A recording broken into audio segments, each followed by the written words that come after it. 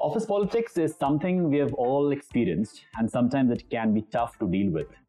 Many different factors come into play. People don't always agree, and there are clashes, making you wonder if the arguments are genuine or if there is a hidden reason.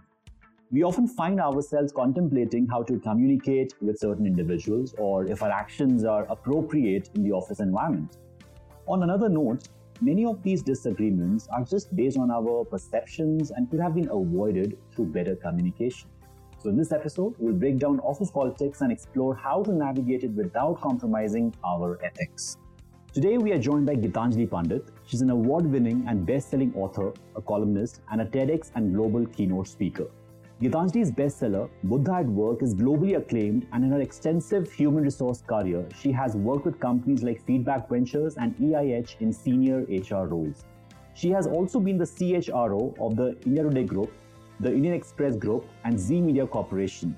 She's a transformational storyteller and success coach, helping individuals to succeed at work and relationships.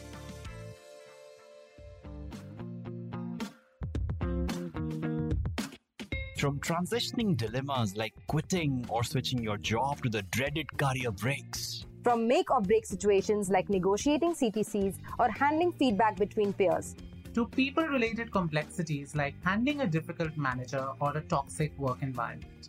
Work-wise, we cover it all. Hi, welcome to Workwise with Naukri, a show to help you work better and accelerate your career.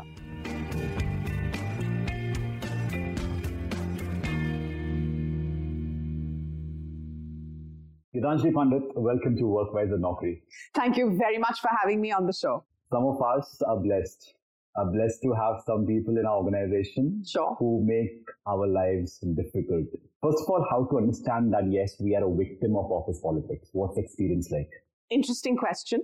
Let's take a step back and understand what is happening in offices, what is happening at work, and what is happening at workplaces. We associate politics with all negativity that is happening around us, and two things stand out about what is called politics: backstabbing and flattery. Right? This is the usual definition of politics. If you look at it in a more nuanced fashion, it could be stealing credit, it could be misinformation, it could be manipulation, and at the extreme end, it could be harassment of some kind. Right? Those are elements. Most people are not facing the extreme element, and therefore, let's call this negative behavior in an office rather than office politics. Okay. Yes, we could have a special someone at work who seems to dislike us for whatever reason. And if that special someone is a boss, sometimes it could even be someone reporting in to me, someone on my team who is abrasive, who is aggressive. I must equip myself with the right understanding, with the right perspective, and then the right steps of how to deal with it. Then how do you draw this line that he is a victim, he's not a victim? How can you say that this is extreme, this is not extreme? Someone who has worked really hard and someone else takes the credit for your work. Isn't that... Yes, I'm saying that is extreme. I'm saying that is extreme. So what is subtle as per you? What is subtle? Yeah. What is subtle is a conversation which, puts me down. That's a little more subtle, isn't it? If I walk up to my boss and I say, Devas, clocks in late in the morning. Right? That could be a statement of fact.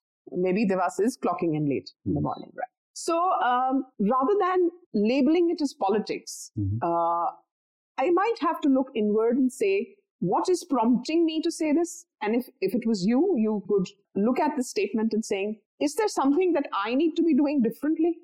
Why is this being reported against me? Or why has this come about? What is it that I need to do differently to address this? So it's not politics. It's just a perspective, and it is someone who thought that they should go and mention it in a conversation or mention it even more formally. Why do people do this? Well, that's the whole sea of psychology at work there.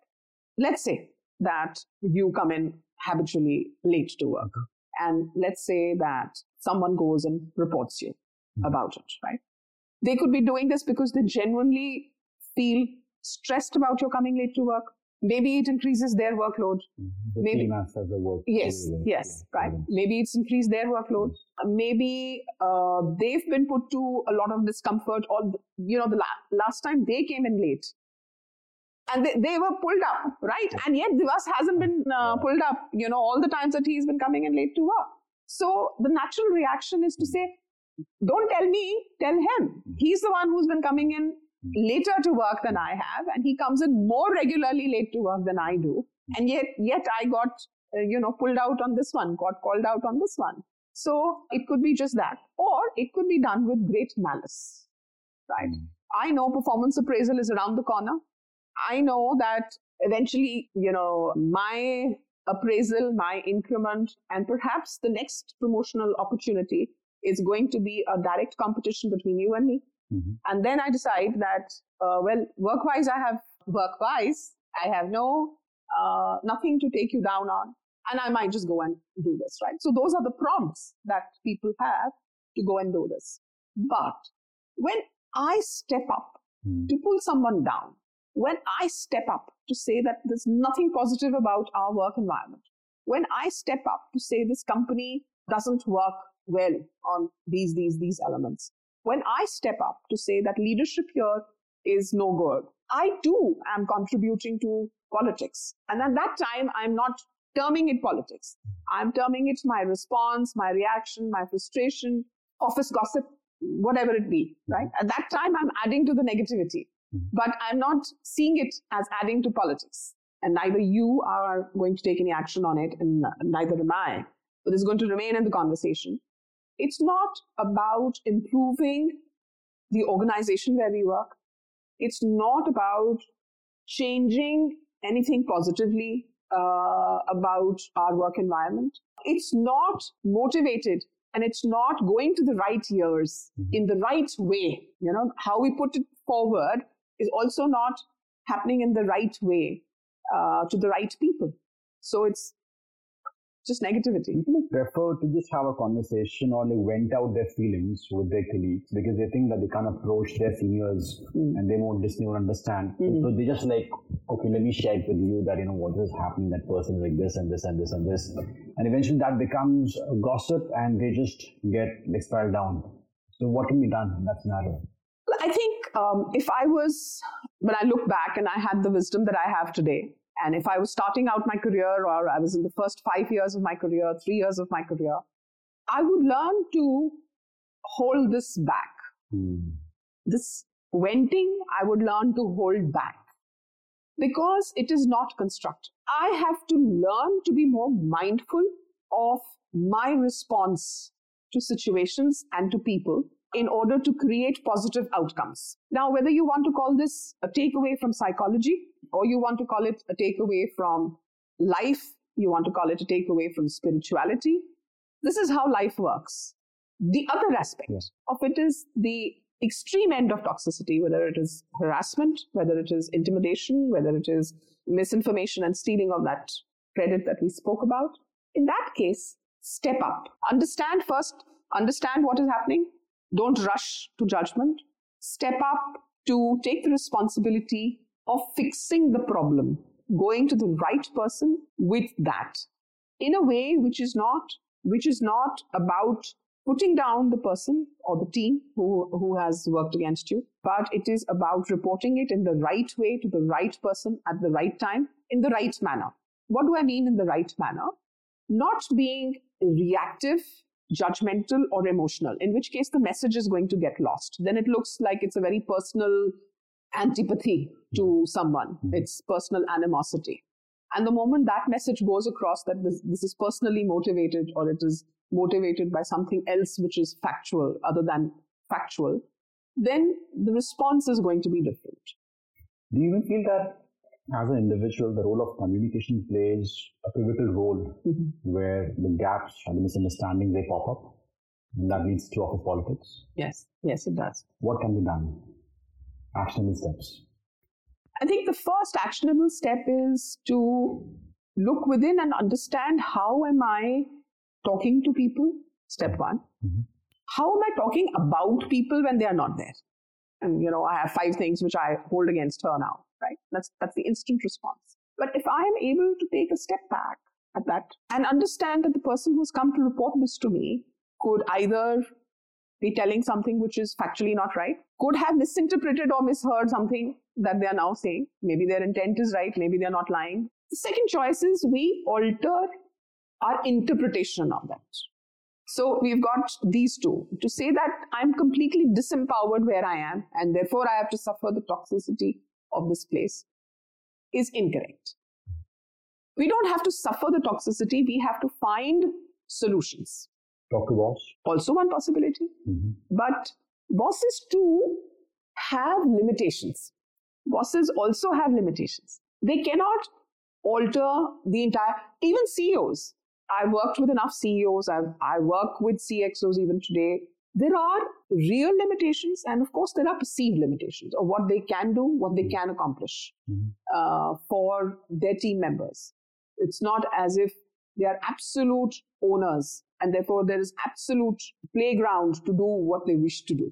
Because there's so many checks and balances within a system, and appropriate ones, and some of the subtle influence which exists within an organization.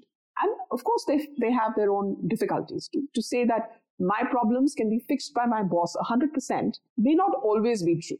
It is less likely to be true. What else can be done apart from speaking with your boss? What else can be done? Let's say that speaking with the boss is one option. I think if there is someone wise enough in human resources, that's another option. To go and chat with them in a way which doesn't blow back on you, because if you approach them, you have to be very mindful of what you're doing and when you're doing it. Right? Sometimes, and this could be a situation with someone who's suffering because of their boss, right? Because that was a situation that you and I were just talking about. Sit back and think, is a solution possible from the boss's boss? Or is the problem being created by the boss's boss? Is actually your boss trying to protect you or shield you against some other negative influence, right? What steps can be taken to build strong professional relationships without getting entangled in office politics? Yeah, the moment you try to question. connect with the who's and who's of the industry, the godfather and the one who can just take you ahead along with them, you never know when you are sucked up, if that's a word. I think for professional networking, we have to be very good observers of people. When you build a relationship, you have to spend time with people, right. And that starts with gossip. So how do you avoid getting, being away from gossip? I think networking starts from there, right? Just a casual chat, and then if you say that, I don't get into this, they're not accepting the part of your circle. You don't get the insight that, okay, who is the person whom you have to be in touch with? There are many things to gossip about without bringing it so close to home that it converts into office politics. There is the world of cinema to gossip about. Have your fill. Nobody is going to call you up and say, oh, this is office politics. There is a whole world of golf. There is a whole world of other interests outside of office. There is a whole world of food, of art, of hospitality, of sports, right? It's all out there. Why is it that the gossip has to come down and rest with the person who is working with us, slogging with us from morning to night? Let's disassociate that gossip from that person for now and put it on someone who is not known to us, but is possibly more in the public eye. It could be a piece of art, it could be a cinema, it could be something else. It is about conversation. There is a human need to reach out and converse. Let's expand the circle of conversation. Now, help me understand that as an individual who has just joined the organization, he has a friend circle who says that, they come over for a party, and then the conversation is about the office, it's about the boss. He wants to talk about the cinema and the golf. But then, if he has to be part of that group, what he should do? Should he contribute or should he stay mum? I think if you are in a situation like that, you find yourself in a situation like that, it's very advisable to say something positive, or keep about quiet. the organization, about the person. Yes, or keep quiet. Because when the party ends, your line is going to be sticking in someone's mind, in their head, and in their approach to you at work. It alters perceptions. And no matter how valid or how reasonable you think you are being, chances are that, and if it gets reported back, then what? Your line is the only one that's going to get reported. The rest of it is not going to get reported. It is not considered. And it's very hurtful to bring people down, whether they're there, not there. Let's say that the conversation was about what is going wrong in the office. Could I have said at that time, if only we do this, things will be better? That's a positive spin on it, right? That's a positive suggestion. I think we should do this. It'll really give us great results. Thing about negativity is that it spreads much faster than positivity. The one way is that you are kind of But go and enjoy the party. Okay, that's for sure. Yeah. Take up that invite, go and enjoy yourself at the party. So one way could be that you are ignorant that if people talking about things, I'm out of it, you guys can go on, right? However, if change the conversation is another option. Yes, that's what you can do. I mean, like, plug in the positive part of it so that the direction changes and there is more of. Or simply say that we are at work 18 hours a day. I'm not 18 hours a day. Let's say 12 hours a day. 12 hours a day. Let's not talk about work at this party. Let's talk of other things. That could be a very positive change of direction. But if you have to report that something is going wrong, yes, what that is the way? Yes, and if you report, you have repercussions as well, which you might be aware of. So what is the process to report and then being prepared with the repercussion that might follow? I think the first thing is to be very clear of what you're reporting, against whom you're reporting, and to whom you're reporting this entire series. Let's take some scenarios. Yes. Scenario where you're reporting against your colleague to your boss. Right. And your colleague is at fault. Right. There are some red flags which you have noticed, he hasn't. Right. So as a good employee, you want to highlight it. Right. What was the process? So the process is to have an informal conversation with the boss. Like after you have asked yourself the question, where is this stemming from? Is the prompt positive? Is the prompt out of malice? Is the prompt out of insecurity? The inner prompt is very critical because it shapes the conversation. It shapes the extent to which we are going to go. It shapes the narrative. And have we taken into consideration the fallout on the colleague? Is it something that is zero tolerance for the company? Is it going to mean a severance for that person? I give you yet one more scenario. That person's wife is in her 7th month of pregnancy and that person is entirely dependent on the medical insurance provided by the company. What are you going to do? Have you thought through the repercussions of that? Not just on yourself, that of course we'll come to in a moment, but have you thought through the repercussions on that colleague? What did they do?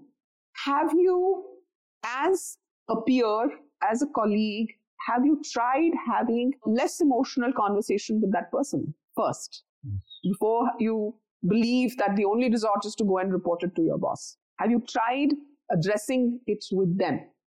In the corporate world, there are enough checks and balances to be able to address this.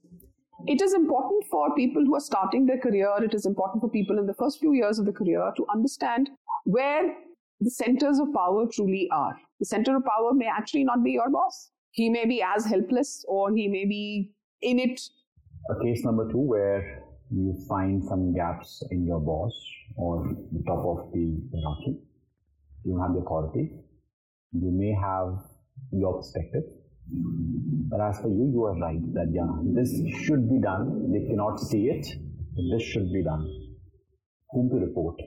And if they raise their voice, the repercussion, the same thing.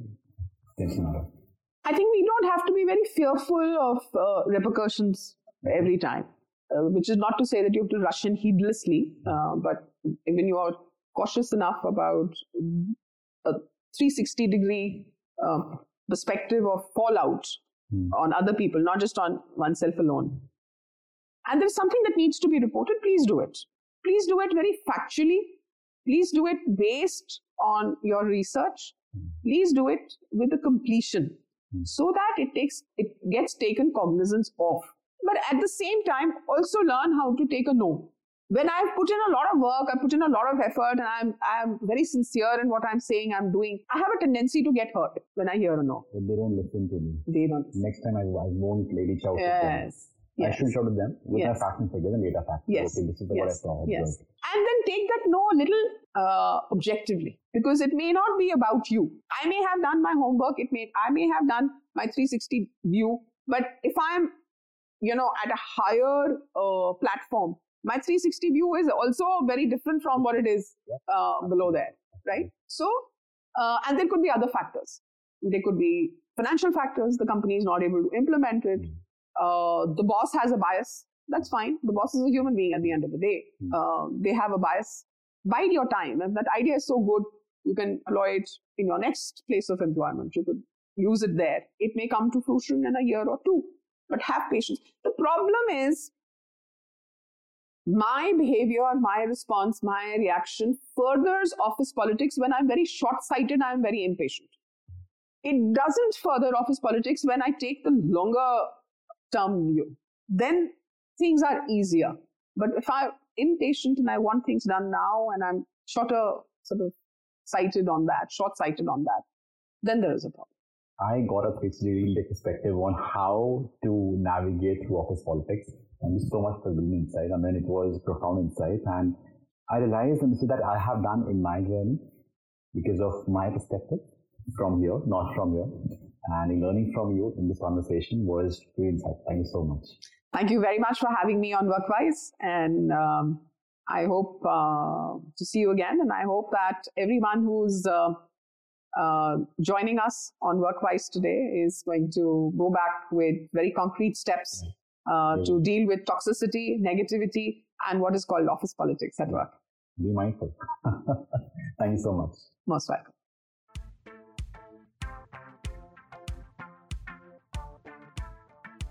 Thank you so much for listening to this episode of Workwise with Naukri. I hope you enjoyed listening to this episode. If you did, don't forget to subscribe to this podcast on Apple Podcasts, Spotify, or wherever you are listening to this. Also, do share this with your friends who would benefit from this episode. I'm Devas Gupta, and you're listening to Workwise with Naukri, a career podcast from Naukri.com, produced by Wine Studio.